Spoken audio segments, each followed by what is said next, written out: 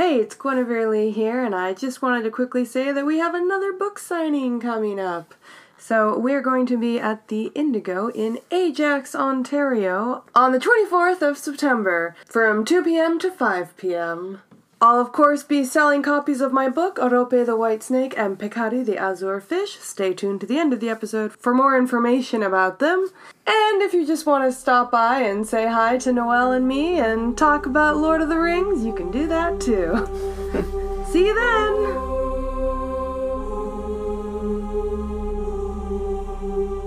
Hello and welcome to Rivenpod, the only Lord of the Rings podcast that's really annoyed about beards.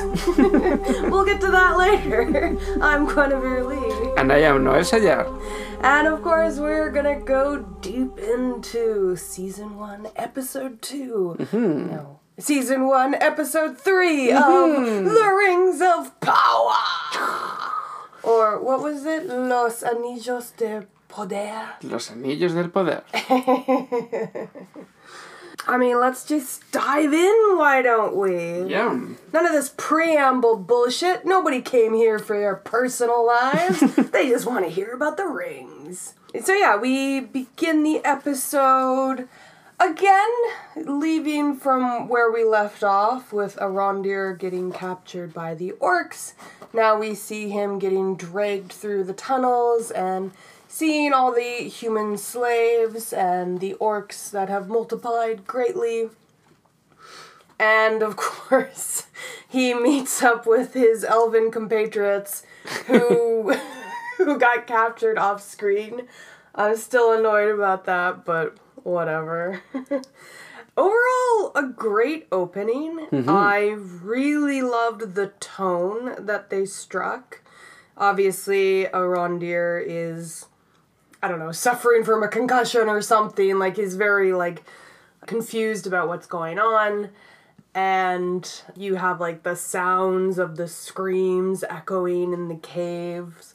I got a very, Texas Chainsaw Massacre feeling from it. The color tones and, the screams and, obviously there's a lot of a lot of gore happening. So, I don't know, it felt very Texas Chainsaw Massacre to me. And it did remind me of the conversation that we had eons ago, back in Season 0, when we were talking about the writers and the producers and the directors that we brought on, and how a lot of them had a horror background. Mm-hmm. It's true. And I'm really feeling that in this episode. And I hope that we get more of it. I really liked it. Yeah, I in general, I like a lot the aesthetic and the tone they have with the orcs. It is going on a little different path from Peter Jackson's one. And I give the orcs a little more personality and a little bit more of, I wouldn't say culture, but... Yeah. I mean, can we say more personality? I mean, Peter Jackson did show a little bit of that, especially in the Two Towers, when you see the orcs squabbling with each other. We can't say that Peter Jackson never included that in the movies. But it is nice for them to start off with that, whereas Peter Jackson's version started off with the Moria orcs, which were very skittish and animalistic and really didn't communicate with each other at all. It's a feral, Yeah, they seemed very feral. Whereas later we can see that they're not. Yeah. They are sentient. They do have a language. Now they've actually kind of forgotten their own language, and by the Third Age they just speak English. But yeah, so it is nice to see that. And of course in the opening scene, it is the first time that they mention Adar. Mm-hmm. Adar, of course, as we said, the show is telling us it's Sauron, or specifically the elves are saying that it's Sauron, which immediately makes me think that it's probably not. And the name Adar doesn't actually appear. Of course, in the books, Sauron does take on the form of an elf in the Second Age, but the name that he goes by is Anatar, which means Lord of Gifts. Mm-hmm.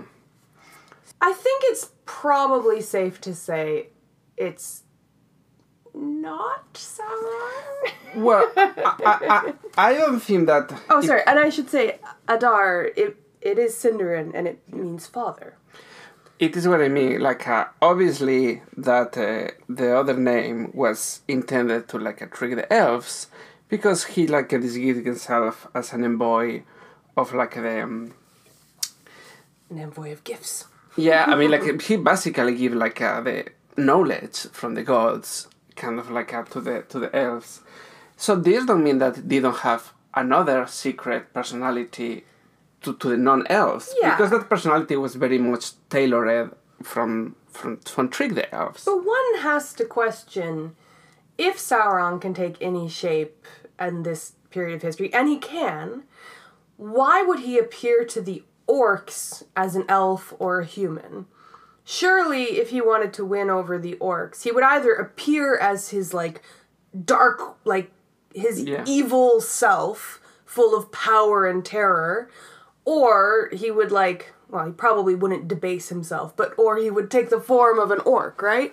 I don't understand why he would take that form to woo orcs. I can only understand why he would take that form to make the elves feel comfortable. So that's another reason why it makes me think that it must be someone who was born an elf or born a human. Yeah. I just have a hunch that it's not Sauron. I mean, one like a people, well, in internet point that who in the Southlands is like a famous for like have missed his father. Who? I forgot the name. The boy that found the sword. Oh, you mean Theon? What is the Theon's father? That's right. I mean, literally, the only father that has been mentioned before was Theon's father. And now we have a character named Father.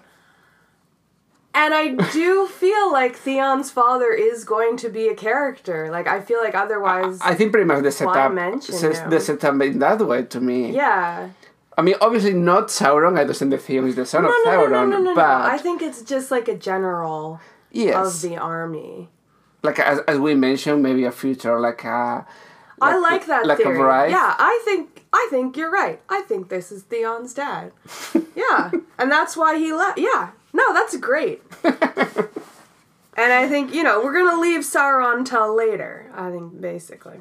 Yeah, I mean, it's still possible, but to me, make a little bit more sense via some kind of general that just Sauron itself. Yeah, and I would like to see Sauron be revealed as one of the elves. I think... Yes, make more sense to me. Especially to keep with the canon. I think that would just make the more sense. And I know maybe I should... Well, okay, you know what? Let's just skip to scene 2. Yeah. Because I want to talk about Halbrand. The next scene is Galadriel and Halbrand waking up on the ship with Elendil, Captain Elendil, taking them back to Numenor. And I know I'm shooting myself in the foot here, but I have decided Halbrand is definitely not Sauron. 100% Gasp. Not Sauron. I know. And honestly, I had started backpedaling a little bit once I started seeing all of these articles agreeing with me. I think I mentioned it on the podcast that it actually made me believe it less the more articles about this I read. But here's the kicker for me. When Sauron came to the elves as Anatar, the only elves who were suspicious of him were Gil-galad and Galadriel. Specifically, Galadriel. Not only was she very hesitant to trust this person, although she couldn't really figure out why. She just sensed that there was something wrong about this guy. But Sauron straight up feared her above all other elves. Now, the relationship that is forming between Halbrand and Galadriel if the showmakers reveal that he is Sauron, I'll be done with this show. Because the idea that she wouldn't have that sense of hesitation, that like foreboding it, like for some reason she can't trust Halbrand, but they're doing the opposite. She's very much like, really, you know, in episode 2, they have that moment where they're lost at sea and Halbrand saves her and they clasp hands. And here again, he gets the knife back for her. They have that little, like, sizzling moment. Yeah, like this filtering. She trusts him. So that, to me, he can't be Sauron. No, it's not Sauron. So it was a fun little theory. We all had our fun with it, but it's over for me. Anyway. I'm jumping around a lot, I know. I want to talk about Galadriel's hair.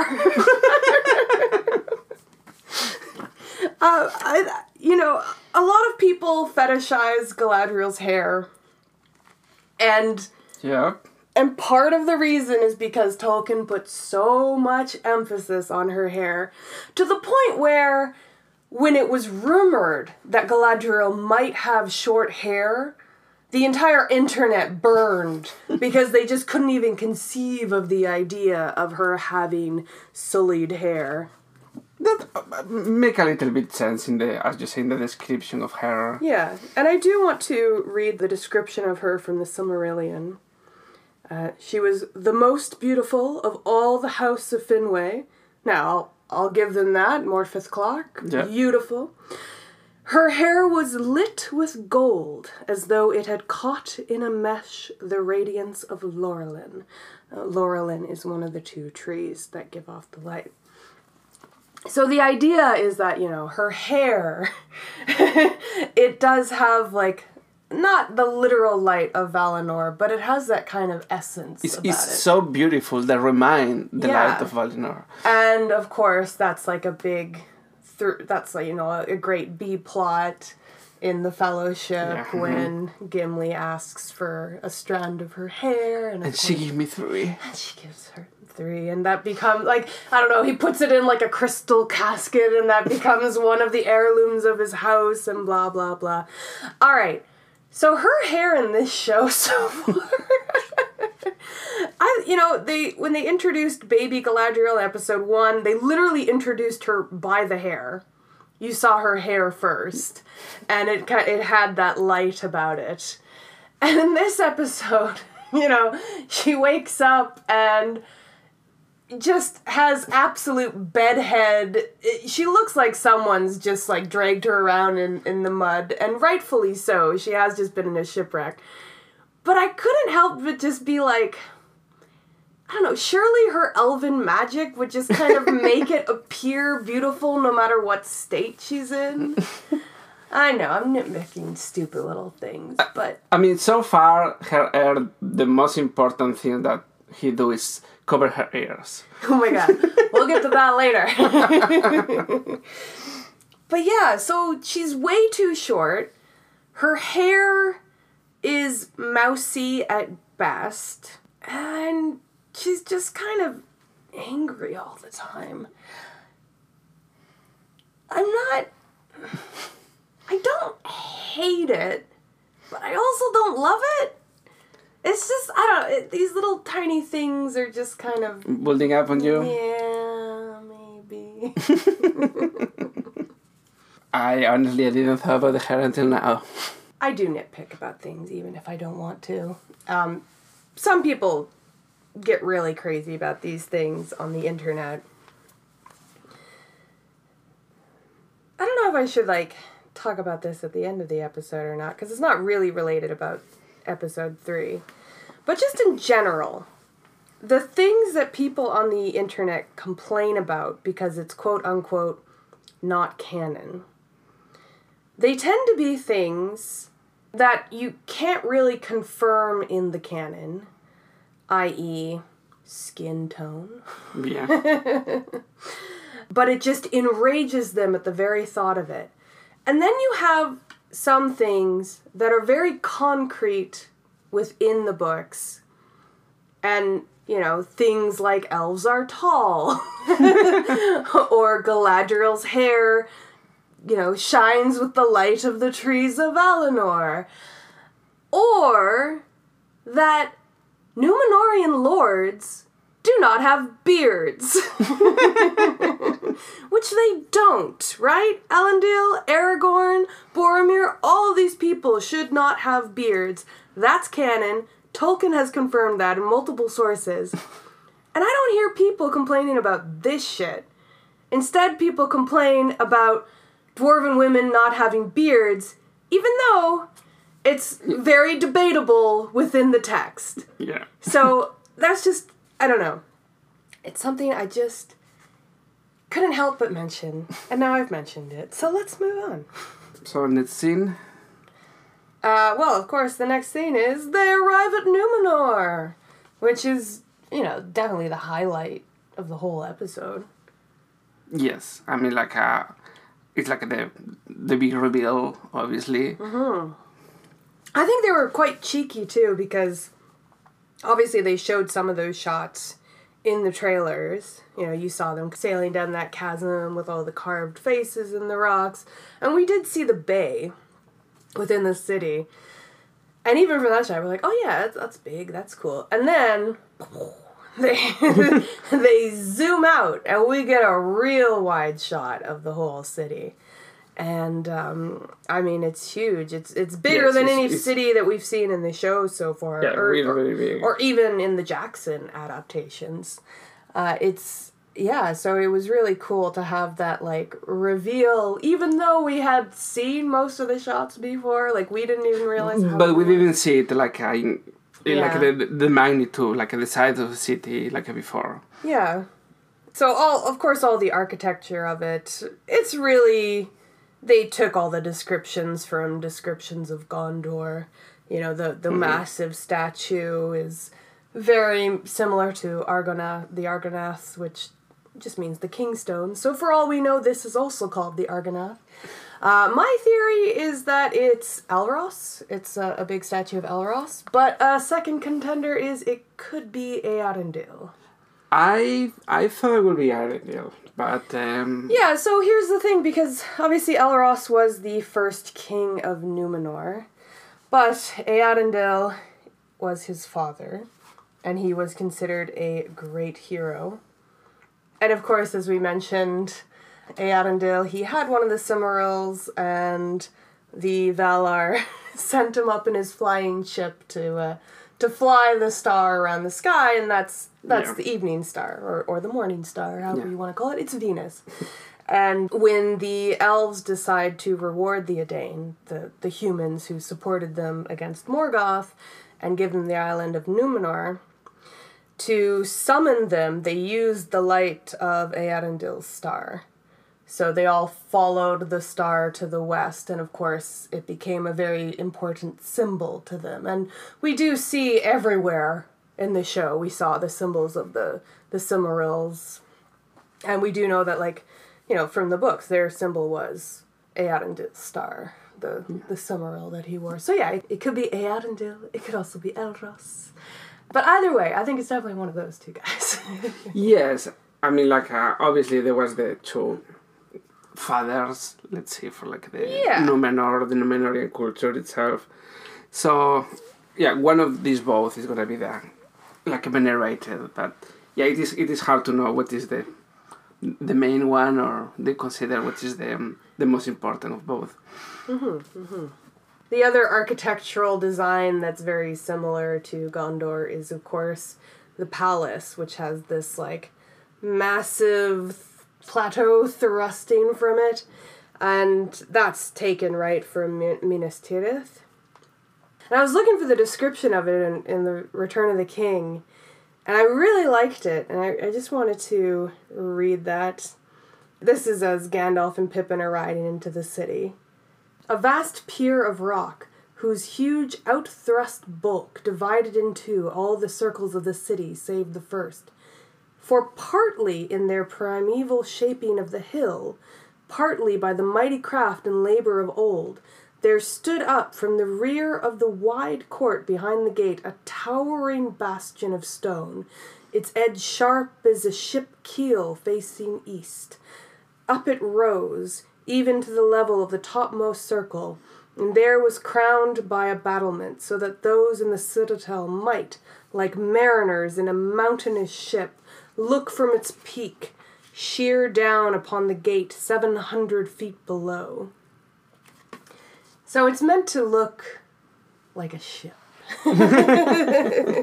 Which, of course, Made is totally sense. a huge part of their culture. Yes. But literally, when I read that, it was like, oh, it's a ship because they're ship people. Like, I don't know, like, you know, how many times have I read The Return of the King and it just never clicked in my head?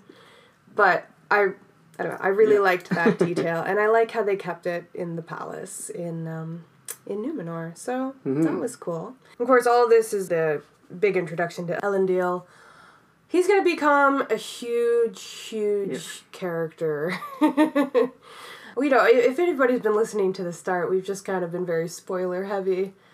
I mean, if you don't want spoilers, maybe you just shouldn't listen to this series at all. No, like, I mean, it's a little bit late to like say Elendil. that this is not a spoiler-free podcast. Elendil is going to kill Sauron. There, I see. Yes.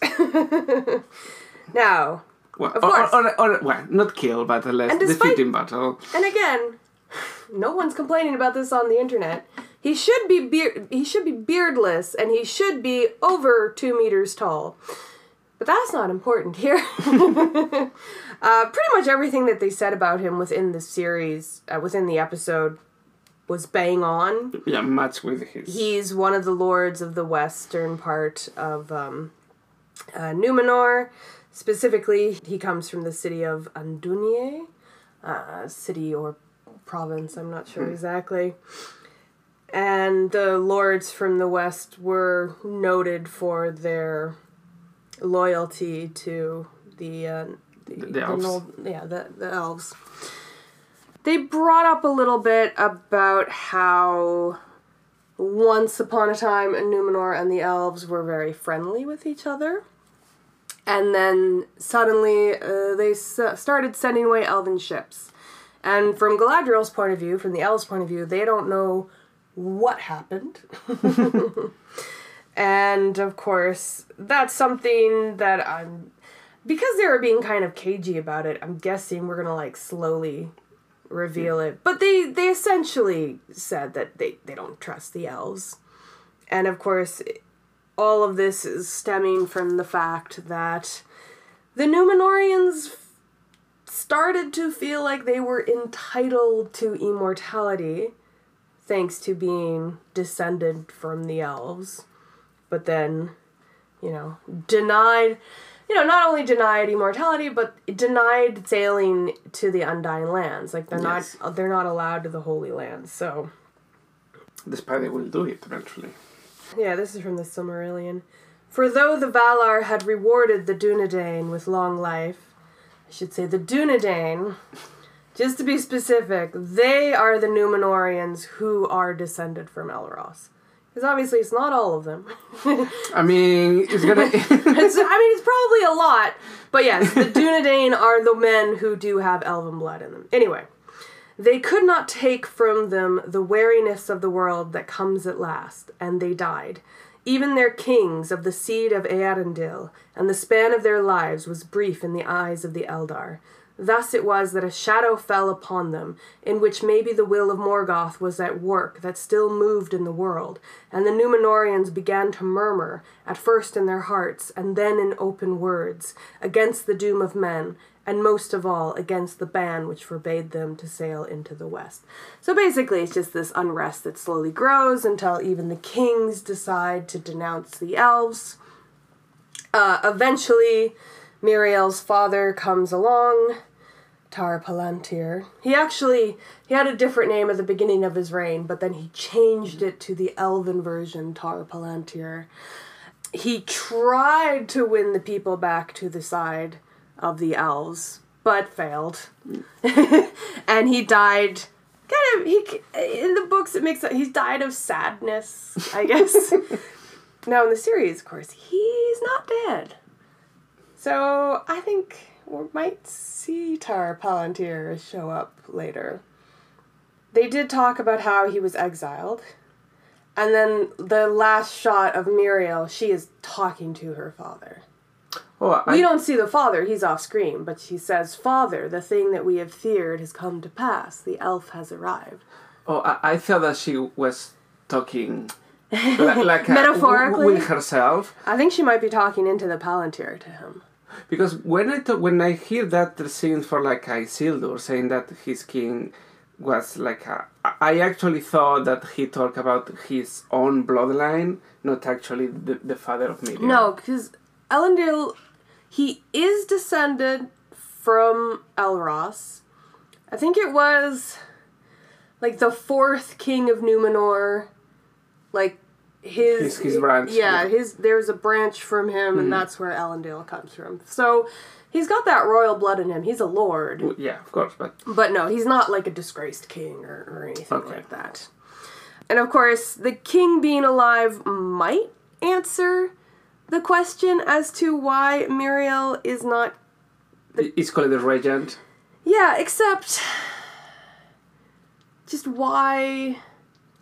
Like, why? If they've exiled the king and taken his throne, then clearly he's not the king anymore. So then wouldn't she be the king? Well, I mean, like, sometimes they still need to address him as the name, but like he's reigning in his name. You know, because until he's there, they still be the king. So like the daughter is reigning because he's not there for reasons. Yeah, but they said that they exiled him. So it sounded like it was a pretty firm, you can't have the crown anymore. And if you're thinking to yourselves, well, surely she wouldn't be the queen because she's a woman. Well, in Numenorean law, the women take the throne. So it's just kind of confusing to me. Well, like to me, like it was Isildur who used the word exile. Obviously, if you ask something in the court, the king is having a retirement. Well, in the mountains. You know, we'll see more. Like he's sick, and the daughter is reigning for him. We're gonna learn more about that, but it just feels a lot like I don't know. It's very strange to me, especially for a show that so far has seemed extremely well researched. I can't believe they would just miss something like that. So there has to be more that's going on. Yeah, I don't know what is the purpose, what they're winning, making this like a twist of the lore. I don't know what is like the final goal, but that's the thing. We haven't seen exactly what's going on in Numenor yet. Like, you know, basically in this scene where Halbrand and Galadriel are brought before the Queen Regent, because she's not a queen, you know, she's arguing with all the senators about something. We don't know what's going on, but clearly there's some trouble brewing behind the scenes. So I think in the next episode we'll get a better idea of what's happening here. Of course, the other important thing that we see is the Tree of Numenor. Yes, correct. That's going to play a much bigger role. I mean, even, you know, later on, Muriel's talking about it, and she does, the petals of the tree falling are like the tears of the Eldar. You know, so they clearly do have some understanding of the importance of the tree. The tree itself is interesting. It's got quite a history to have ended up in Numenor, and then later on in Gondor, of course. So this was another gift from the elves, and this is just from the Silmarillion. And a seedling they brought of Celeborn, the white tree that grew in the midst of Eressëa, and that was in its turn a seedling of Galathilion, the tree of Tuna, the image of Telperion that Yavanna gave to the Eldar in the Blessed Realm. And the tree grew and blossomed in the courts of the king in Armanelos Nimloth, it was named, and flowered in the evening, and the shadows of night it filled with its fragrance. It's kind of interesting. It stays closed during the night, during the day, and then opens in the evening. This tree is like the child of Telperion, one of the trees of the Valar. So while it gives off no light, it is meant to still retain some of that beauty, much like Galadriel's hair, you could say. Some of the beauty. Now, I was maybe a little bit disappointed in the design, because considering the fact that it is meant to look like Telperion... You thought it was going to be bigger? Well, I just thought it would look more like the tree itself. Whereas, like, that tree was just like a straight up... This one is, like, bent and... Like, it's got a very interesting, like, bonsai shape about it, which I like. But, like, again, it's supposed to be the image of the Tree of Valar, so shouldn't it...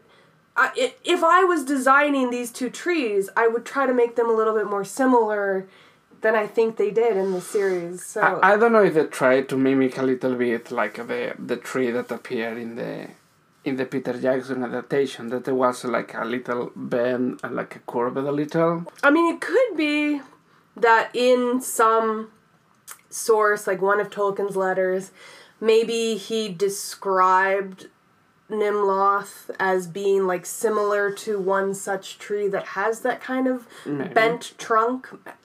Maybe, because yeah, both Peter Jackson's version and this did have a similar look. You know, just in the source material, it being described as similar to Telperion, I just kind of expected them to look similar. That's all. That's all. It's just a little thing. But why not? Why not make the two trees that are supposed to look similar? Some of them, we talk about the Numenor was heavily based in like ancient cultures, especially Greek. And I was reading that something found like some similarities with the Legend of Atlantis. And in fact, many of the Greek tragedies used to have some kind of teachings on it. And in the legend, they have kind of like the good faction and the evil factions.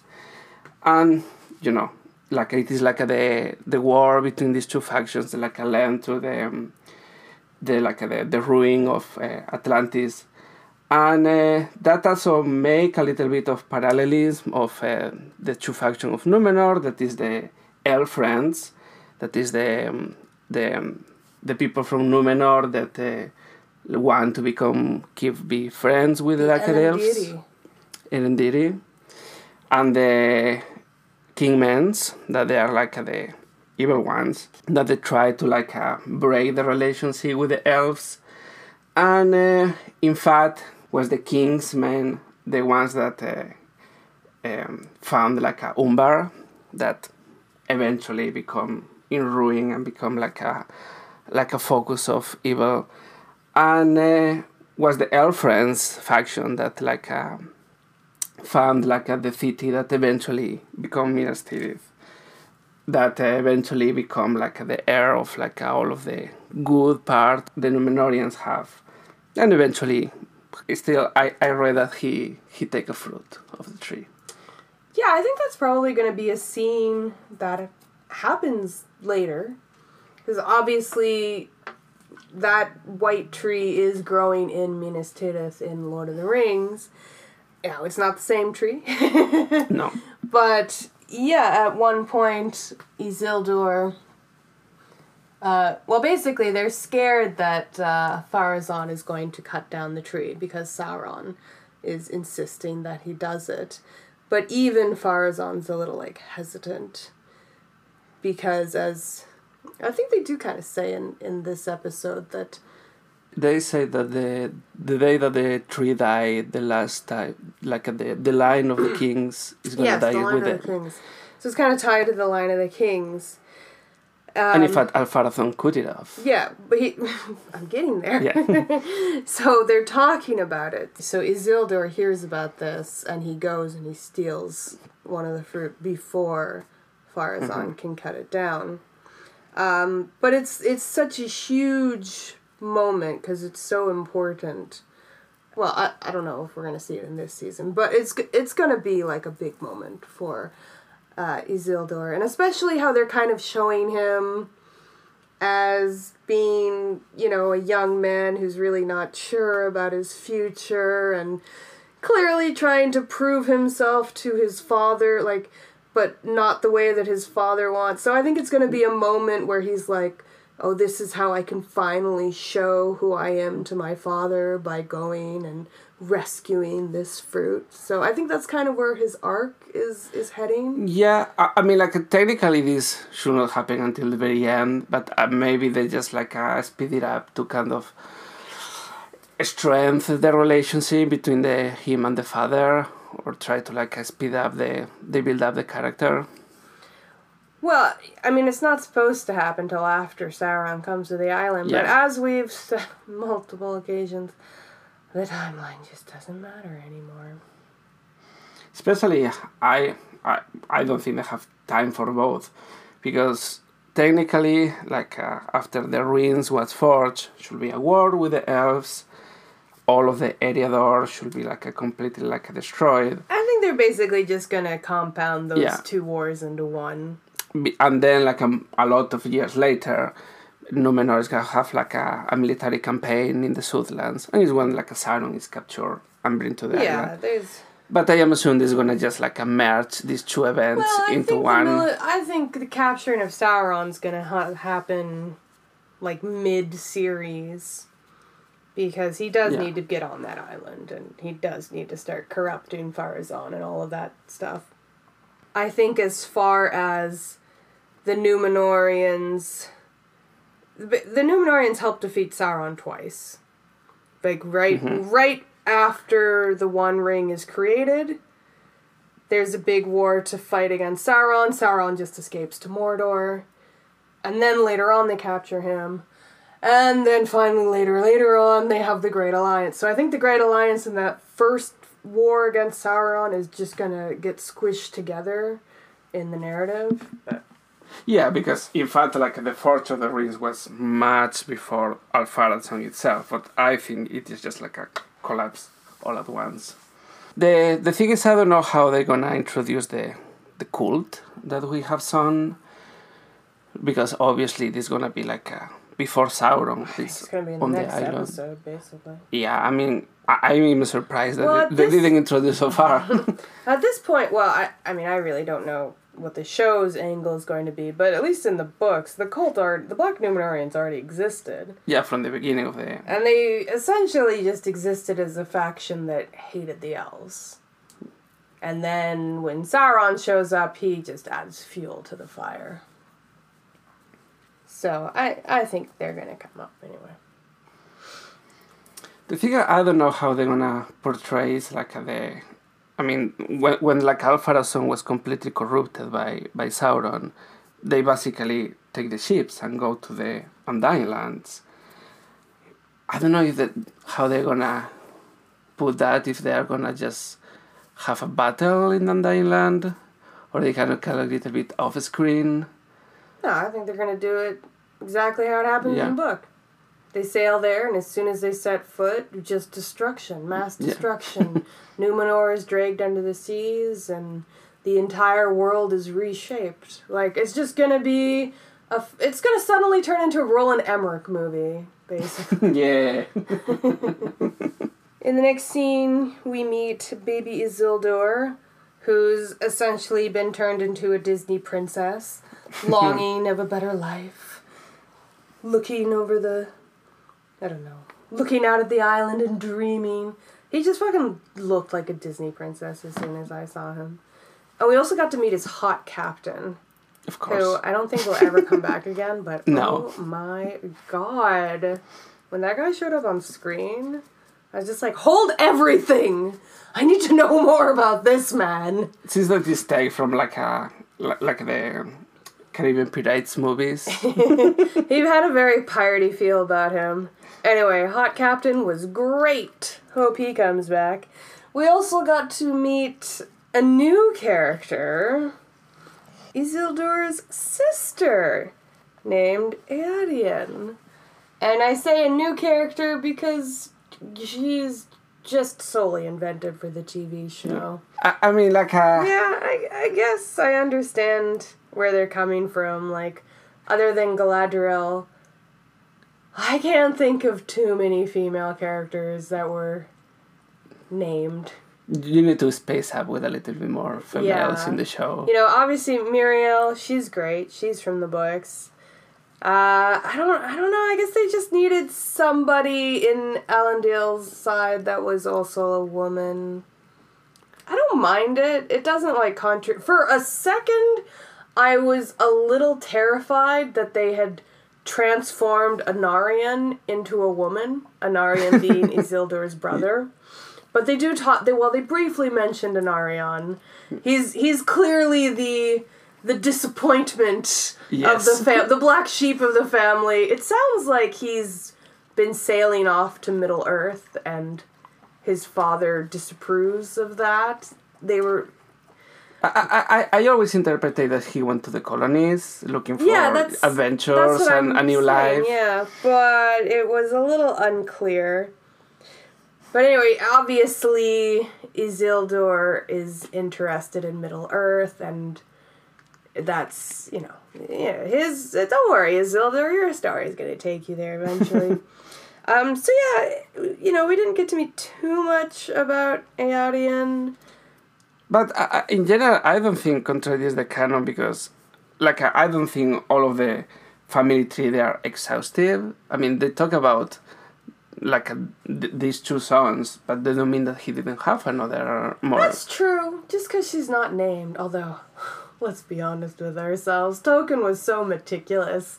If he wanted Elendil to have a daughter, he would have said it, right?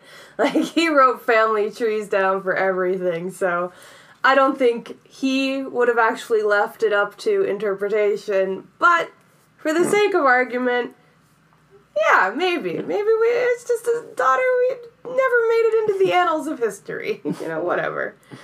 As long as it doesn't turn into her wielding Narsil and cutting off this hand of Sauron, then yes. I think I'm fine with this change. If it is basically in the background to give a little color, I don't think... Yeah. And of course, speaking of Narsil, in the very next scene, we have Muriel and Elendil talking. And this is maybe the first hint we get that Muriel doesn't hate the elves as much as she's been making it seem. Because, before she was all very, very angry at Elendil. How dare you bring elves? And now she's like, here's a promotion. But in return for the promotion, you gotta keep an eye on the elf. So she's kind of making it seem like it's a punishment, but I think quite clearly Muriel is happy. And again, going back to canon, her father was a huge supporter of the elves. We don't really get what her perspective is, but we can assume, based off of Pharazôn's actions of usurping her, that she probably was an ally of the elves as well, so... I think that's in keeping. It makes sense as a kind of antagonizing with Pharazôn that basically have the contrary point of view. Yeah, and of course the biggest moment, maybe the biggest thing in the whole episode, I was literally jumping up and down on the couch punching Noelle because I was so excited. But she hands him Narsil. She hands him a sword. We can only assume. They didn't name it Narsil, and yeah, I do believe in the books he gets it from a slightly different way. Getting from a rock. No. Well, it does. Wait, I have the name of the person who made it. Telchar of Nogrond. That guy. Yeah, the guy. And here's its description from the Silmarillion. It shone with the light of the sun and of the moon, and it was named Narsil. And of course it is golden, and it has white highlights, so it does kind of have that dichotomy. There is stars or the Cimmeral, the symbol of the Cimmerals is carved into the scabbard, and on the pommel there's a circle, which we could say, hey, it's a ring, but also it's the sun, right?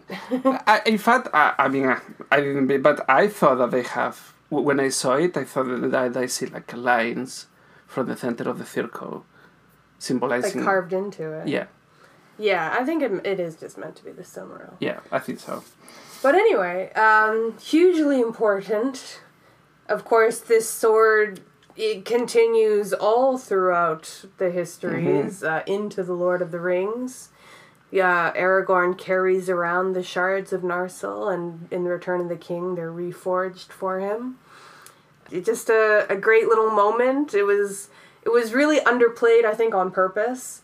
But still, you know, they had like a lingering shot on the sword, and it was very clear that they knew that fans would be excited about it, but they don't want to like, you know, trumpets are blaring, the sword of Narsil, you know, there's, because of course at that point in history, it's not an important sword, right? No, but yes, I mean, what else can be, because he's the Lord. He will have plenty of swords. Exactly. Like, that need to be something especially well crafted. Otherwise, like, it's not point to just... Yeah. It's like, okay, have another. Put in the pile with your other sword, you know? Anyway, it was just... It made me really happy. This episode, so far, has definitely been my favorite episode. But anyway. Our next scene takes us back to the Southlands. And, of course, these are... This is the tree scene, which was another scene that I really liked. Or at least I liked the conclusion of it. Building up to it is the elves being sassy to the orcs. And you know, they basically, they're refusing to cut down the tree. And then the orcs are just like, well argued, elves. Here, have some water. I literally had no idea where this fucking scene was going. Yeah, to me... I didn't like that scene. The payoff was not great. I mean, basically, like, he hands them the water skein, and they're, like, you know, slowly drinking from... I feel like the whole scene took, like, 5 minutes. Them, like, sniffing the water, tasting the water. Look, I put water in my hands. Pouring the water out a little bit. Then the orcs, like, watching them drink the water, and they're passing the water around. It took so fucking long. And what is the grand payoff of this whole scene is that finally the third elf, Arondir's buddy, when he lifts his head to drink, finally the orc takes out his sword and slashes his throat. And it's just like, did you need to go through the whole rigmarole? Couldn't you have just done that to begin with? Yeah, it's like, okay, I got it that they tried to mock the elves before kill them, to humiliate them, but I don't know, it seems just too much. And then, you know, nitpick corner, but he basically gives the elf a paper cut on their neck, and he just instantly dies. Yeah, I thought that, like, it should be much more blood. I mean, so much more blood. I mean, if you could... Oh, I forgot the name of the artery. Jugular? A jugular. So, basically, if you cut the jugular, this is like a fountain. Yeah, and my first thought was like, oh, well, maybe they're trying to tone it down a little because it's a family show. But then later on, when we have the warg, holy fuck, it's ripping people open. There was blood everywhere. No. So this was just like an odd choice. I don't know. There should have been a fountain of blood, or he shouldn't have died so quickly. Yeah, and all of the water thing. I would anyway, that put whole scene, it was too long. And yeah, then of course the Rangers leader, just some elven translation, he's screaming at the orcs. He calls them Huna Haran, which essentially means you damned animal. I told you he was saying motherfucker. He basically said motherfucker in Elvish. And then, of course, when Arondir finally goes to cut down the tree, and that's the part of the scene that I really do like, where he puts his hand on it and he speaks to the tree, and he says, Anin apsene, which of course means, forgive me. Yeah. And then he cuts it down. And I thought the conclusion to the scene was great, even though it just fucking took forever to get there. And I know that he made that like a thing that, I'm gonna quit the tree because he want to climb on the tree and like scout the, basically, the surrounding. I think in the very first scene when they find the elves, they're saying like, okay, we need to get up and look for the tree line so that we can plan our escape. So part of the reason why Arondir is finally like, okay, I'll go cut that in the tree, is because he wants to go up and get that information. But when he go and technically quit the tree, a little, I would say like a half meter above like the ground level, I would think that's gonna help at all to like a clean the tree for make the trench. Well, they gotta cut it down first and then they can rip its roots out. I guess. There's a process. To me, make more sense than to start to like cut like the tree. But I don't know. I think it was a kind of like a loose effort, but I think you're so you're overthinking this, but that's literally everything that I do. Yeah. Then we head back to Numenor and we see Ninja Galadriel, Prince of Persia, her way out of the palace. And then, yes, she has her amazing Clark Kent disguise moment. Oh, yeah. Where she finally realizes she can put her hair over her ears and no one can tell she's an elf. Because she's 5 feet tall. That he do it, by the way, like way after he was on the street, so... Yeah, whatever. He just remembered halfway. That whole scene's ridiculous. And then, yeah, Elendil is like, yeah, we're friends to you people, we love you guys, or whatever, I don't know. And also he was saying, like, are you gonna, like, steal that skiff?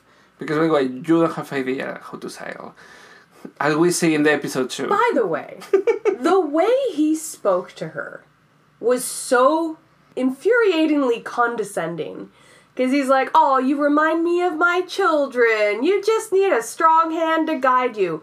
She's like 10,000 years old, buckaroo. But also he was acting as a child, so... Well, that's kind of, when I said earlier, like, the way she's just, like, angry all the time, she doesn't act very elven. So far in this entire series, she doesn't act very elven. No. And there is an argument to be made that it would be very boring if she acted very elven the entire time, but... Will be another Gil-galad. An army of Gil-galads. But would it be so bad to have a stoic main character? Like, I feel like if she was a man, it wouldn't really be a problem to have this kind of, think of like Clint Eastwood in a Western. Like, he doesn't say a lot, he just has this stare. They could have done that with her, but instead they just have her, like, flying off the handle and insulting people. And, yeah, acting like a teenager to the point where Elendil is just like... Slow down. Yeah. So, I don't know. I don't know what annoyed me more. The fact that they wrote him so condescending towards someone who is infinitely more wise and ancient than he could ever imagine, or the fact that the writers are portraying her this way. I think it's a little bit the second. Yeah. Because he is really ancient, but I don't know the wise part. That so far, not in this show. I didn't get wisdom. But I mean, in the books at this point, she's a fucking queen. Like, yeah. Literally, she's ruling Eregion. She's the one who's supposed to be in charge there, not not fun Celebrimbor, but whatever. It's not important. These things don't matter.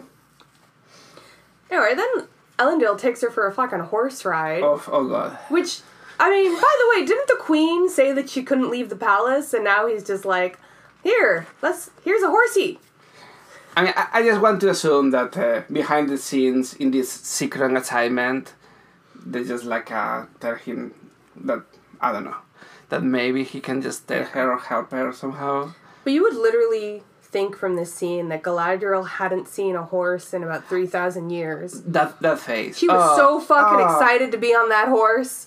Just best day ever. Forget Sauron. Whee! I'm on a horsey!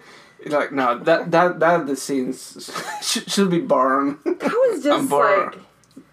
That reminded me of like an episode of Baywatch where suddenly it just turns into a slow motion montage and we see women running along the beach. Yes. It was just literally they wanted a moment where they had slow motion shots, they had like drone shots of landscapes. Like it was just to show off some pretty moments. It added nothing to the plot. And yes, it gave us Galadriel face, and I don't know if I can ever forgive them for that. it is carved in my ratings. That smile. Yeah. And then they end up at the Hall of Lore, which isn't something specifically from the books, but it doesn't feel like it's breaking any canon to say that Elros created a library. Exactly. I mean, it's perfectly logical to assume he would. And then we do get a little bit more exposition in the scene about who Elros was and his relationship to Elrond. And then, of course, the mark. That fantastic, like a fresco. Yes, that fantastic fresco. And then they have the librarian, yes. who must have a photographic memory. Because they literally are just like, show him a picture, and he comes back 1 minute later with the exact scroll that they needed. No, like, surely he would be in there for hours. In addition, he said, let's see what we can find. Yeah. So in that moment, you don't remember, and just the first scroll you open, like, ooh, and he boom. finds, like, multiple scrolls about it, too. So he's, like, crazy. And then he does the same thing with that symbol of the eagle, that the symbol of the king of Mordor that she shows him. Like, this guy clearly has a photographic fucking... I want to know more about this librarian. I'm very curious about him. I mean, taking care that the Númenóreans have, like, a longer life, and he seems very old. He must be doing this for more than 100 years. He must be one of the Dunedain. That's all I can say about that. So what's a librarian for the last 150 years? Yeah, exactly. And there was not that many scrolls, so he read everything a lot of times. And of course, this is us discovering that Halbrand is secret prince. We also learn that he has, like, secret super special fighting powers. Like, he's got, like, a berserker rage mode. Yeah, he also have anger issues. I mean, it was a little unclear from the scene. The scene after Halbrand tries to steal a guild badge off of someone very stupidly. Yeah. And then not even try to run away. He just like... walking and tossing the coin in the air. Saunters slowly into the alley, flipping the coin up in the air.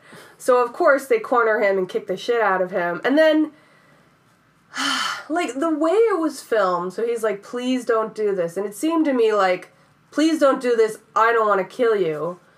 But maybe I don't have control. And really, when he stands up and he's, like, screaming, the look on his face is just, like, again, berserker mode. Like, he's just gone, like, completely into attack mode. Yeah, like, to me, it didn't feel... Yeah, so, like, I didn't like that scene. Was he conditioned to be a fighter? I don't know where they're going with it, but it felt like the Bourne Identity. I mean, to me, I don't think that they go for that way. I think that they just try to show that, like, oh, I don't want to do in the bad way. But as you say, how they portrayed her, it is like he was, like, not out of his mind. So, I don't know. It didn't feel like I didn't like that scene in general. Yeah, it felt... who knows where they're going with it, but it did feel a little strange. I didn't write down the page number, so sorry I can't find the source. But as I was reading through the Silmarillion, I did finally find a reference to kings of, not specifically of the Southlands or Harad or anything, but just kings of the men who are not Númenóreans, the men who followed Morgoth. Basically, it says once Morgoth died, or not died, but once Morgoth was defeated, and now all these men are sort of scattered to the south and the east, that kings did rise up at that point, but they were described as very evil. They were eventually destroyed when the Númenóreans come later and and teach them how to farm and how to become better people, then all those like evil kings kind of disappear. I'm assuming that the Numenorians destroyed them. So that's a direct contradiction to the show, because they're saying that Halbrand's family, they ruled during Morgoth's time because they made a blood oath to Morgoth. Actually, now, I don't know, did he necessarily say that they were kings when they made the pledge to Morgoth? Maybe they only came to power after. Whatever. Anyway, I was just happy I finally found a reference to that, because up until that point I was like, what fucking king? Yeah, then we head over to the Harfoots and see crazy fucking Harfoot pagan ritual, which really started off like kind of creepy. The music was a little dark, everything's kind of slow motion. And the first like a costume was an orc. Yeah, and it yeah, they're like dressed up as a lot of like different things, and some of them had these headpieces that resembled that like long skulls that we see some of the orcs wearing later. And then have a mask kind of like a pork nose, kind of like a, to me was an orc costume. I mean, I don't see why they I mean, it could just be a random monster, which of course orcs look like. But we're going to think, you know, these people, of course, they hide from the rest of the world, but as they're hiding, they do observe things. I mean, it's not impossible so that why not? They witnessed one orc. Yeah, and then it just became like a monster that they fear. But like the music didn't feel with like a happy festival. It kind of got happier as it continued, but at first I was like, oh my god, is this the Wicker Man? Like something terrible is going to happen. But yeah, I guess it's just a ceremony they do before every migration. Of course, it ends with them reading the names from the book. We find out a little bit more about the families. I was kind of confused about Nori's mom, because Marigold, who is clearly with her father, she calls her Marigold earlier, and I was like, well, you wouldn't call your mom Marigold.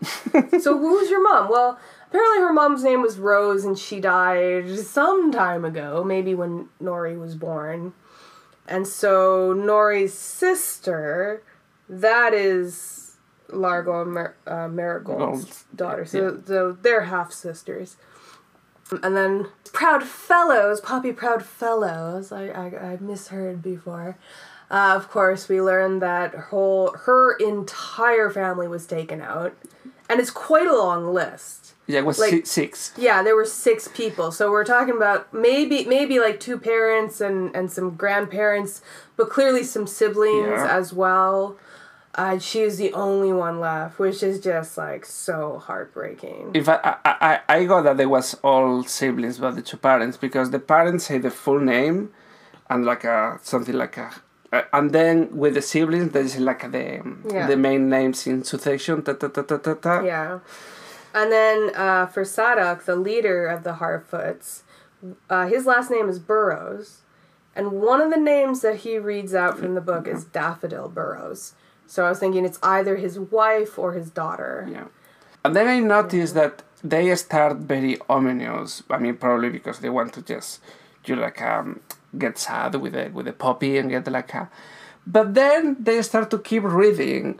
And then they say like the name and say, bees. And the people, ha ha ha ha. Oh, but you know what it's like when you're at a wake. And no, it gets to a point where it's just so sad that you find yourself like laughing about something. You tell stupid stories about someone. I don't know. And it's just a way to break the tension. Like, nah, that felt like, well, very human. It felt very real, that idea, like to kind of bring yourself out of that depression, to laugh about it a little, you know? Yeah. It felt real. And then we get some stranger shenanigans. Strange action. Now, when we were talking before about the whole fire is cold thing, and when they find him, the fire gives off no heat. And of course, you brought up the fact that no cold follows him. And I think this scene just sort of emphasized that, because nobody's like suddenly getting chilled when he approaches. Yeah. And from the way that the stranger reacts to the fire catching that star map, it seems like there is a little bit of heat coming off of it. I mean, for a starter, if the fire don't give heat, the paper will don't ignite. Well, we can debate physics on another day, but safe to say, I think that the fire from the meteor was enchanted somewhat to like protect magic them. Stuff. So I think, as I said before, it was just a pure red herring, and I think this just kind of proves that. Yeah, he doesn't have that like evil essence of cold following him around. And then the other thing from that scene, they do call Nori a child. But halflings, they mature a little bit slower than we do.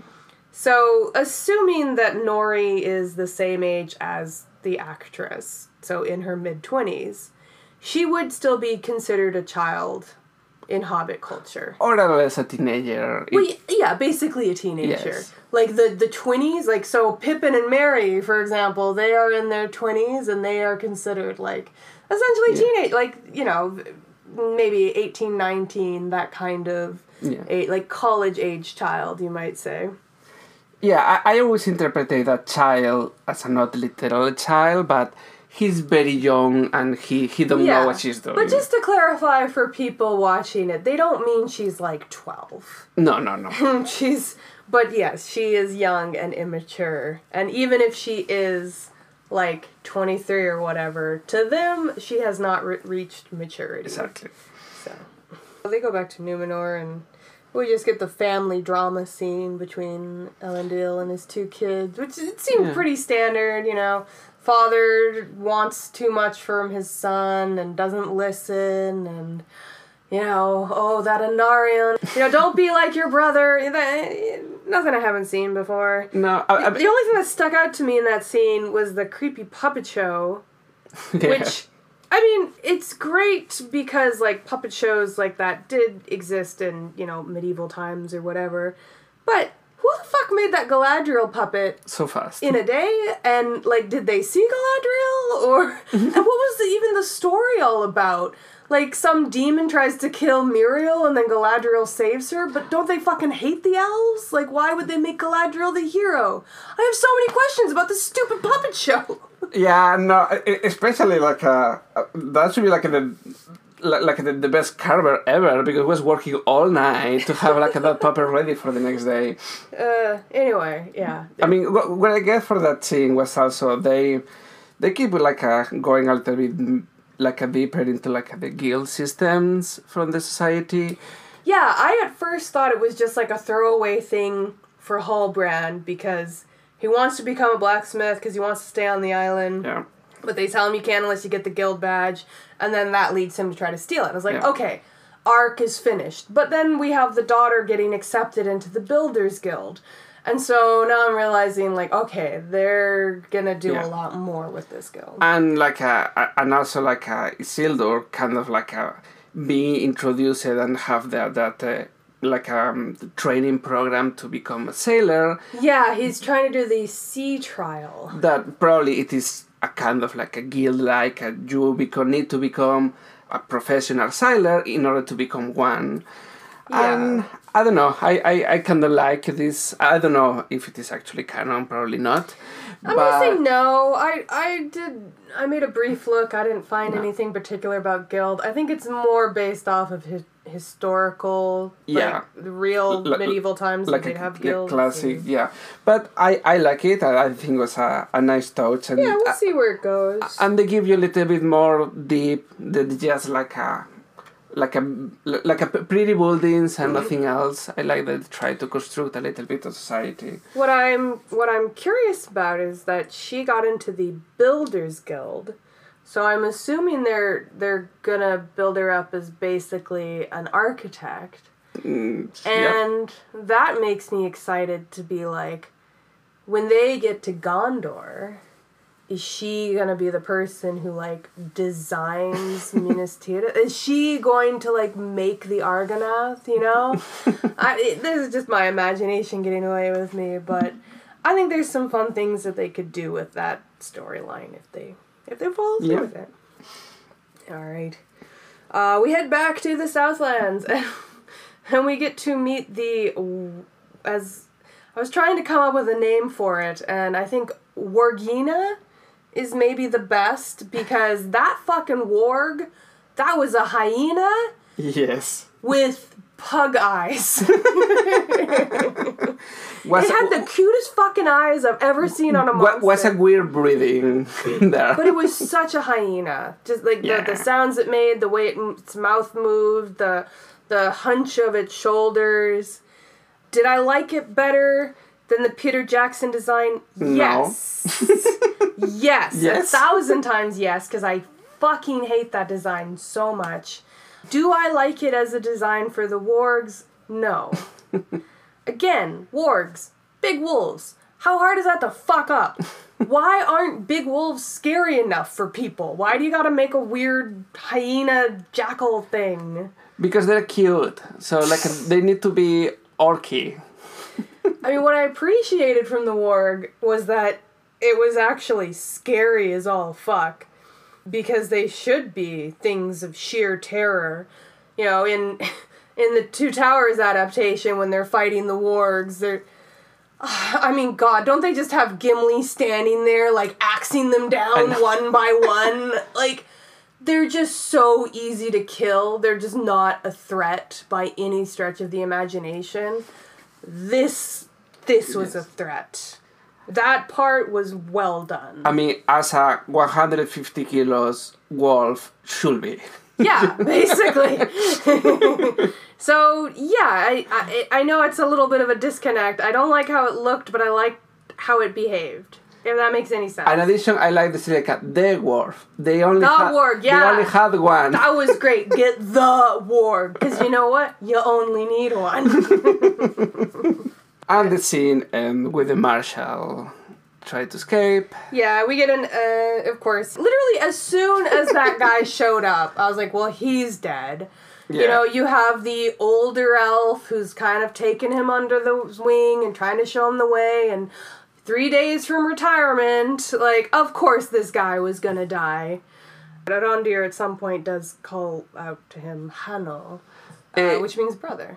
Yes, when like he kind of climb a little to be able to see him run away. Yeah. And then he appeared like a stand-up, and then he turned with like the arrow, and he just caught him. I do like how in the distance on the tree ledge you can see one fucking orc jumping up like, yeah, I got him! Did you see that? Did you see that? Was pretty far. I would be jump as well. Yeah, that was a nice little detail. But this fucking elf, again, these are the worst elves ever. They're supposed to have amazing eyesight and speed and all this. He doesn't see the fucking orcs over there. He doesn't try to zigzag out of the way. Like, I must say, we already seen the trailer catch arrow with the hands. Literally, I saw an elf catch an arrow with his bare hands. And this is his superior. Oh my God. The man that should be better than him. This is what I mean. Like, you can't build up Arondir as a one-man fucking army and have all the elves the worst fucking fighters ever. It doesn't make any sense. If Arondir is gonna have skills like that, they should all have skills like that. Yeah. Like, otherwise, it should have been a human character that went over the hill and got shot with an arrow. It just... And in that very scene, when they use like the chains as whips, I am okay with the physics. You can basically do that with a rope. Yeah, I kind of like that too, also because they had no weapon. So what can they use? They can use the chain. My problem is the weight of that chain.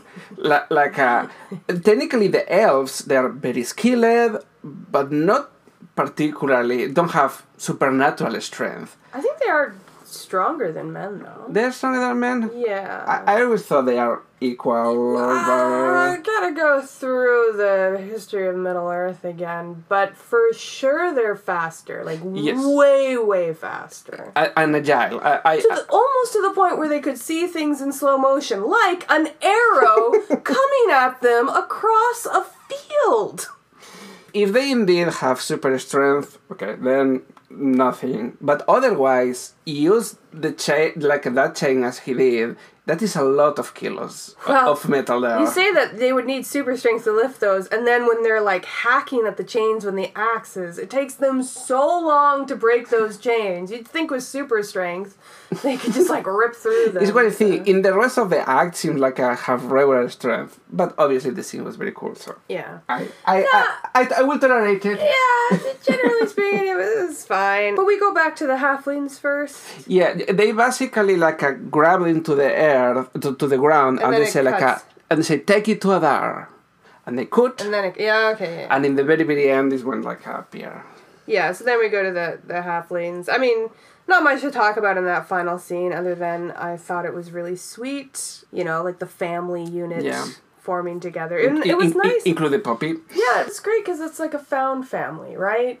Here you have Poppy, who's obviously an orphan, and the stranger who God only knows what that is, but it's not Gandalf.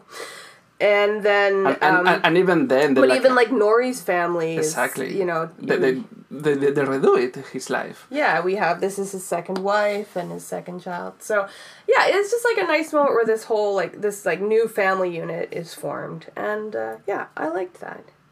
In general, I always thought that they say, like, oh, each one need to carry his own, like, a card. Mm-hmm. And this is before all of the stranger moment. Mm-hmm. So it's like, okay, so if he have the broken, like, a foot, that by the way, he broke that foot constructing something from the town, so contributing to the community.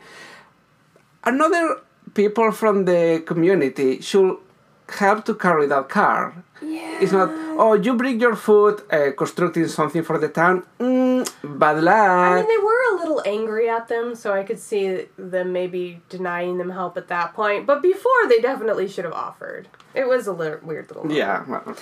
Anyway, the very, very last scene is Adar, almost showing his face. I know the actor is Joseph Mawle. That doesn't really answer many questions about whether or not he's an elf or a human. Then today I discovered he's Benjen Stark. But he is Benjen Stark. We have another Stark, everybody. Yeah. Of course, the actor who plays Elrond was baby Ned Stark. Yes. Overall, like I said, it's definitely been my favorite episode of the series so far. I'm very curious to see who this Adar character is, because it's not Sauron. I mean, I enjoy also the second, mostly for the kind of Doom part. Yeah, that was fun. But yes, I mean, that was a pretty good episode. I mean, everything in Numenor, I like it, so... So, let me find a quote. Yeah. We found a quote, because we gotta go watch House of the Dragon! And the star of the house of Fëanor, they are wrought of Ithildin, that mirrors only starlight and moonlight, and sleeps until it is touched by one who speaks words, now long forgotten in Middle-earth.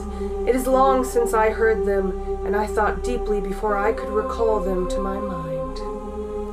Bye! Bye! You know what he's talking about? No. The Gates of Moria. Oh.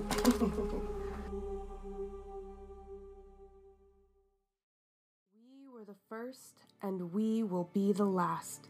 From Morgan James Fiction comes the exciting new historical fantasy Orope, The White Snake, by Guinevere Lee. The Whisperers of the Gods have seen the vision, the gods destroying the world in a flood because the old ways have been corrupted and forgotten. 3 are chosen, Tersh, Kareth, and Shadi, to go out and warn the world. The gods must be appeased. In Orope, The White Snake, Tersh must leave her children and travel to Mataway, the kingdom in the mountains. She also must care for Kareth and keep him out of trouble. Kareth, told since birth that he is destined for greatness, has been expecting this moment. Certain that he is ready, he quickly discovers that his confidence and curiosity have a tendency to lead him into dangerous situations. Shadi finds himself traveling alone to find the people of the jungle, the Petzahalpa. The jungle seems like a paradise until he discovers the darker rituals practiced within. Samaki is a merchant who returns to Mahat to find his home destroyed, his father dead, and no one to buy his expensive cargo. With his first mate Tuhark, the merchant struggles to move forward after his entire world has been upended. The stories of these four travelers intersect and entwine with each other as they move towards their destinations. Guided by visions, the Whisperers must use their wits to survive in these strange new lands that would rather use them as political pawns than listen to their warnings. Available in paperback, digital, and audio wherever books are sold. To learn more, visit GuinevereLee.com, GuinevereLee.com. And thank you for listening. Music provided by bensound.com.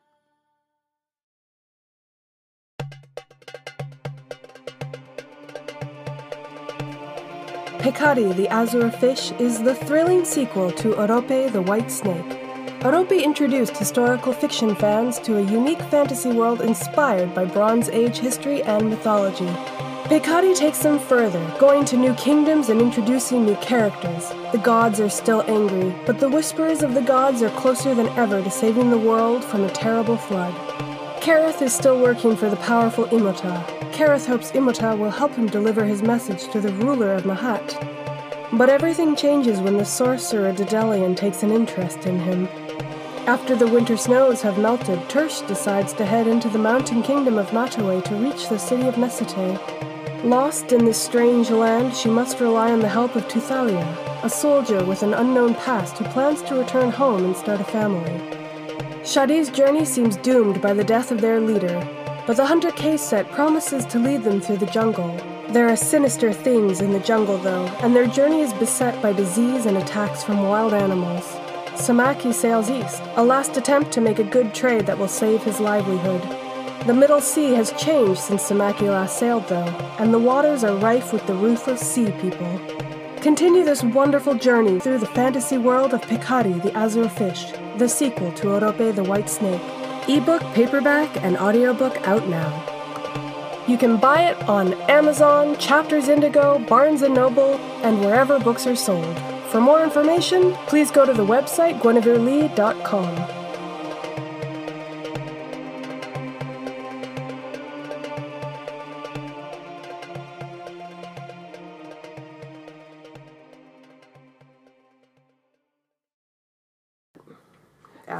Sorry, I just realized I needed my iPad because it's got all the Elven translations. I'm sorry. I'll be very quiet. Quiet. Nothing's happening. Close after you. Okay. Who is a good baby girl? Who is a good baby girl? Yes, you are.